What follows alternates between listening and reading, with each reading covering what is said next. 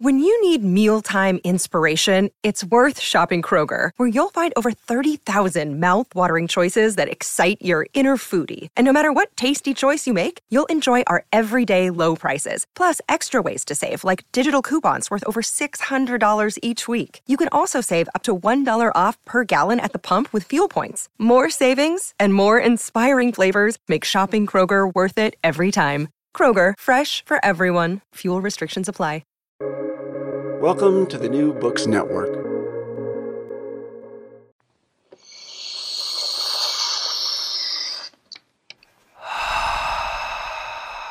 High Theory.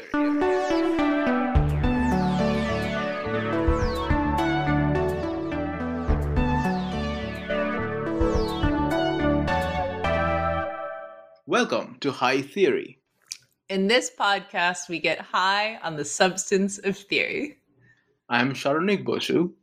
And I'm Kim Adams. We are two tired academics trying to save critique from itself. Hello. Welcome to High Theory. Welcome to High Theory. Today's episode is a really, really special one because it is our birthday episode, and that has several connotations. Kim, would you explain the connotations? Sharonik and I were born on the same day. Well, the same day of the year, yes. Okay, but the podcast has been going for 2 years as well, and we are very excited to celebrate our two collaborators who have been with us for the past 4 months, and to honor the birth of their STEM series into the world, which will be coming at the end of August. So we're going to talk about birthdays. But before that, we're going to ask our two amazing collaborators to introduce themselves. Julia, would you mind going first? Hi, I'm Julia Irian Martins. I'm a PhD candidate at the University of Michigan in the Department of Comparative Literature. And I would say I do comparative media studies. I study the conversation between the internet and contemporary women's fiction in the US. And if you haven't noticed already, Julia has been doing the painstaking work of transcribing our episodes, which are being added to our website as we speak, for which we are really grateful. Okay, Nathan, would you mind introducing yourself? Sure. Hi, everybody. My name is Nathan Kim, and I am a senior at Yale University, graduating this fall. I'm double majoring in the Ethnicity, Race, and Migration program and the Statistics and Data Science program. So far this year, I've mostly been in Korea for a study abroad program, and now I'm just hanging out and doing a few remote activities like these. Nathan has done the amazing work of starting our Instagram and making super cool infographics about the internet. Absolutely. Oh, yes. The internet. My name is Kim. Can you just sound a little more enthusiastic about this project that we have done for 2 years? Hi, my name is Kim Adams. I am a postdoctoral fellow. I did work at Stanford. Now I'm going to work at Penn State, but I'm in some weird floaty ground in the middle, which is actually Belfast, Maine. And I'm in a house with very few walls. My more humdrum introduction would be that currently I am a rising 7th year PhD candidate at the Department of English at NYU. I work on literary rhetoric and economic thought and the public humanities writ large. And yes, I do have a NYU Public Humanities Fellowship where I'm going to be a curatorial fellow at the Smithsonian, for which I'm beyond excited. I actually have had literal dreams about it. Okay, so August 1st, 2022, what the heck are birthdays? Wait, let's back up for a second. So the first question is what the heck are birthdays?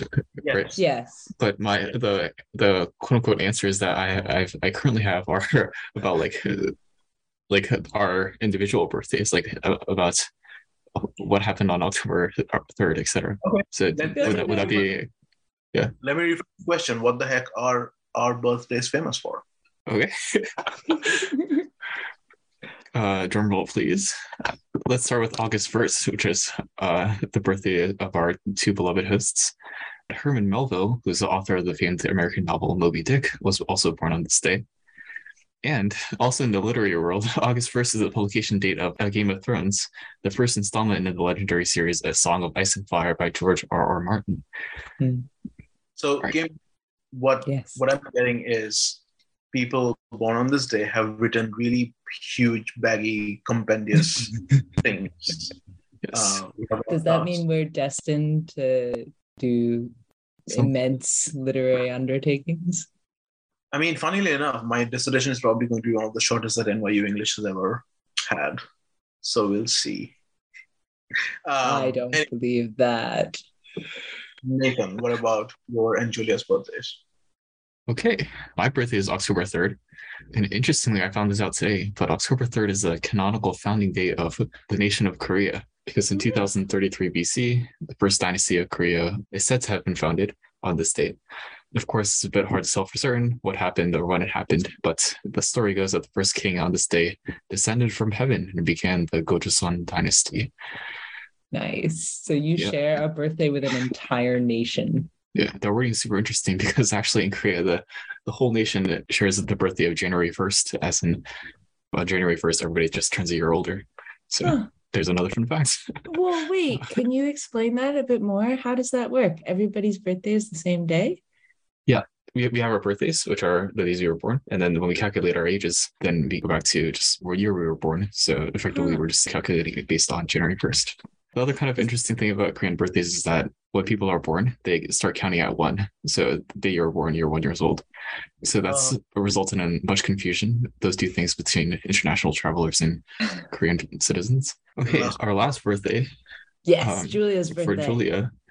So Julia is born on December 7th. It's unavoidable to mention this, but this is a date that President Roosevelt said will live in infamy as the day America was attacked by Pearl Harbor and marked America's formal entrance into World War II. I also learned today that December 7th is actually also the date that the U.S. entered World War I.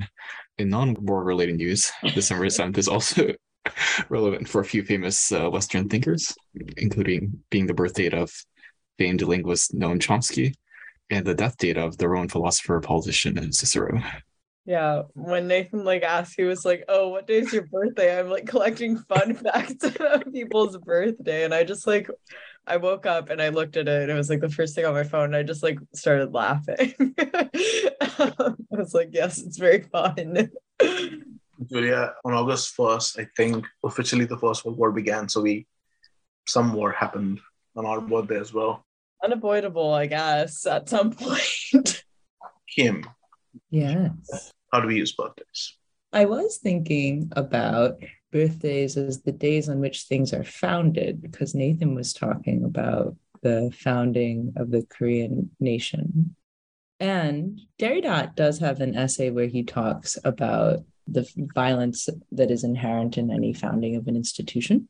And I wonder if he doesn't go there, but psychoanalysts would probably go there. I'm sure Lacan has gone there, talking about the violence of birth. There are a lot of power relations at play in pregnancy and birth to begin with. And there's a lot of anxiety because everybody's really worried about the child, and pregnancy can be kind of dangerous for everyone involved. But also pushing a 7-pound object through a vagina is kind of painful, I've heard. They're not always 7 pounds, but I've heard they're kind of painful. And, the psychoanalysts always imagine it from the perspective of the male child, right? So that's the foundational trauma of human existence, is being ripped from the womb, and you're always trying to get back to the womb. So birthdays are a celebratory, fun, festive moment in which we celebrate something that at the bottom of it is a trauma. And it gets us back to even one of the more foundational Freudian insights about the uncanny, where the thing is always its opposite down at the bottom. My mom always jokes on my birthday that it's not about me. It's not my birthday. She's like, why are we not celebrating me for pushing you out? This is my day, not yours. But yeah, taking us out of this earthly realm, I was thinking a lot about the app CoStar and the general renewed interest in astrology. So, okay, CoStar is an astrology app where you put in your birth date and your birth time and your birth location, and then the algorithm triangulates you with the stars, and like they use NASA data to give you your whole natal chart. And then because they're using this data, it can like give you daily updates about how the planets are moving in relation to your birth date, time, and location. A lot of pieces came out like around 2017, 2018 in Vogue or the New York Times style section being like, wow, there's like this renewed interest in astrology. And like, we think it's because people are feeling extra stressed and there's like a lot going on and people want some kind of way to narrativize and put things into order. And this all gets tied to Trump's election. But I think it's more complicated than that, because I remember astrology like being something people talked about in like 2014 or 15. I had like just graduated and I was temping and I was really bored at my job. So I started looking at what my natal chart was. And I feel like there's kind of this moment where right after the BuzzFeed quiz heyday, when BuzzFeed was literally just like quizzes all the time, that kind of ended and people started getting into astrology. So it predates this kind of narrative of election, but it is still tied, I think, to a narrative of stress and wanting some kind of guidance. Because I would say like 2015, 16 is kind of when most people who are considered millennials, we were at the age that one like might finish college and like be trying to find a job. The thing that's interesting to me about CoStar is that a lot of these pieces were kind of talking about how in the time of the quantified self and like putting all of your information on the internet, people like maybe wanted something that was negating that or being like more general. So, okay, you have astrology where you get like categorized by your birth date into, but then we have this app that is like exciting to people because it is ultra personalized. And I feel like the amount of detail that CoStar gives you kind of like negates this narrative of we don't want to have a quantified self. But to me, it's something that is giving you a narrative framework with which to understand the data points that you've already plotted online. Julia, that's really interesting. What you're saying about the quantified self, it's super quantified, right? Like you're putting in the time of your birth. I don't even know the time of my birth, putting all of your information online. And then what do you get in return? In this context, you're saying you get a narrative that is data driven, because one of the things you said that stood out was that they get this NASA data, right? So data that has imprimatur on it that says like, this is serious data, but it's serious data put to a narrative purpose. Yeah. And I mean, in fact, on their About Us like hiring page, they have this quote, which I wrote down, which is, "We're merging the resonance of the humanities with the precision of technology." And I thought that was so creepy.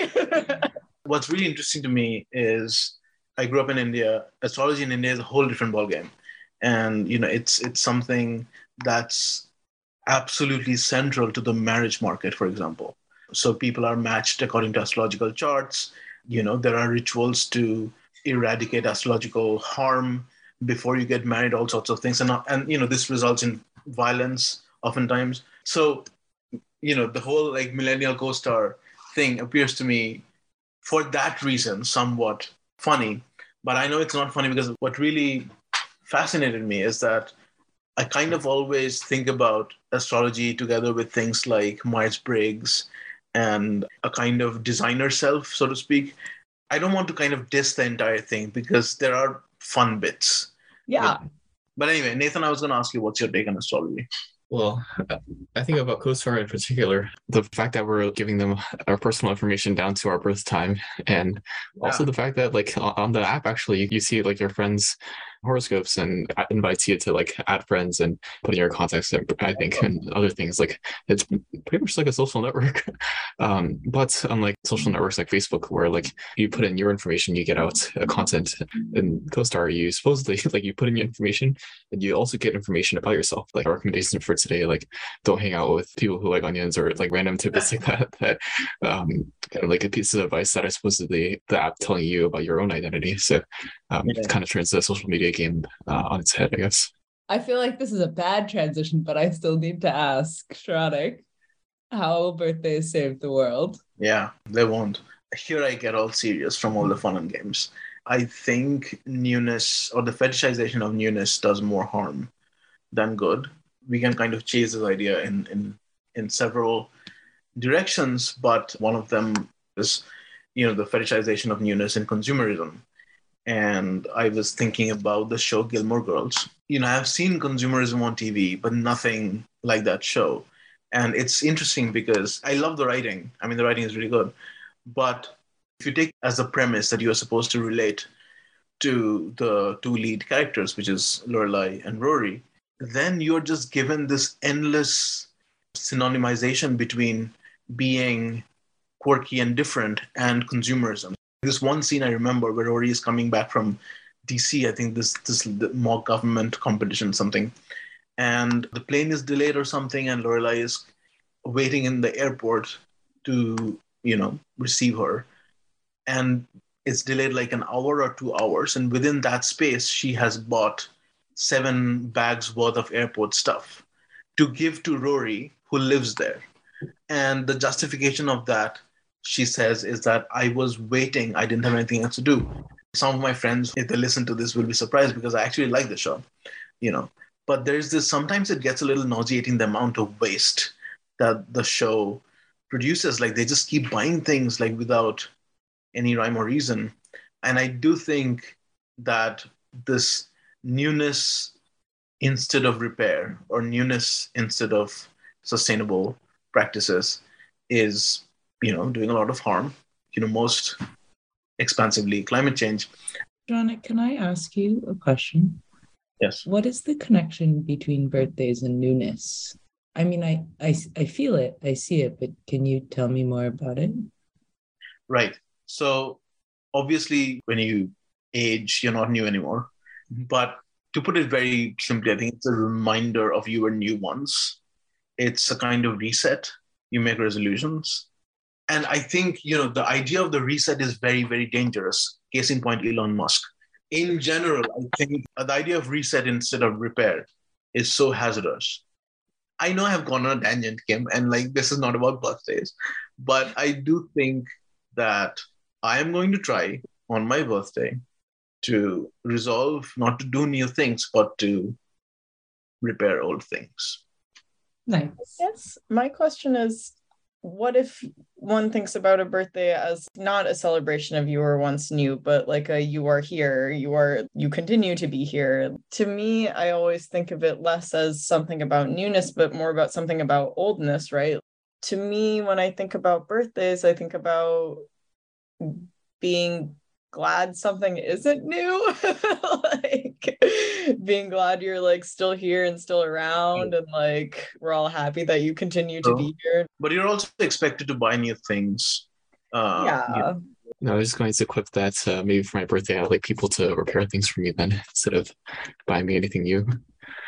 No, but I have a serious response that is about balancing Julia and Shranik's perspectives, which is I think birthdays are about striking a balance between birth and death. Yeah. They're what mark the path between the birth date, the day upon which you were born, and the death date, right?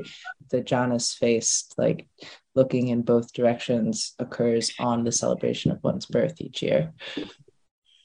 No, I mean, obviously I can't conflate the idea of birthdays and the idea of newness insofar as what it should be a celebration of. And I agree with Julia, it should be a celebration of, things that are already there and things that we have to value because they're there and we have, and not things that we have a hankering to bring into existence out of nothing. If listeners are kind of completely fazed by the absolute randomness of this conversation. This is what High Theory was born for, and to converse tangentially and associatively. So I won't apologize. Yeah. All right. Well, I think celebrating the birth of High Theory, we should also thank our two amazing collaborators, Nathan and Julia, for spending the past 4 months with us and thank you for so much. telling us their ramblings about birthdays. Thank you so much. This was such a great experience. No, thank you guys. This was awesome. I'm so happy that I got to work with all of you. Yeah, I'm so happy as well. Internship has ended, but friendships and relationships continue, I guess. Yeah. And thank you for listening to High Theory. If you like our podcast, please review and subscribe wherever you get your podcast fix. Sharnik Bosu and Nathan Kim manage our social media presence.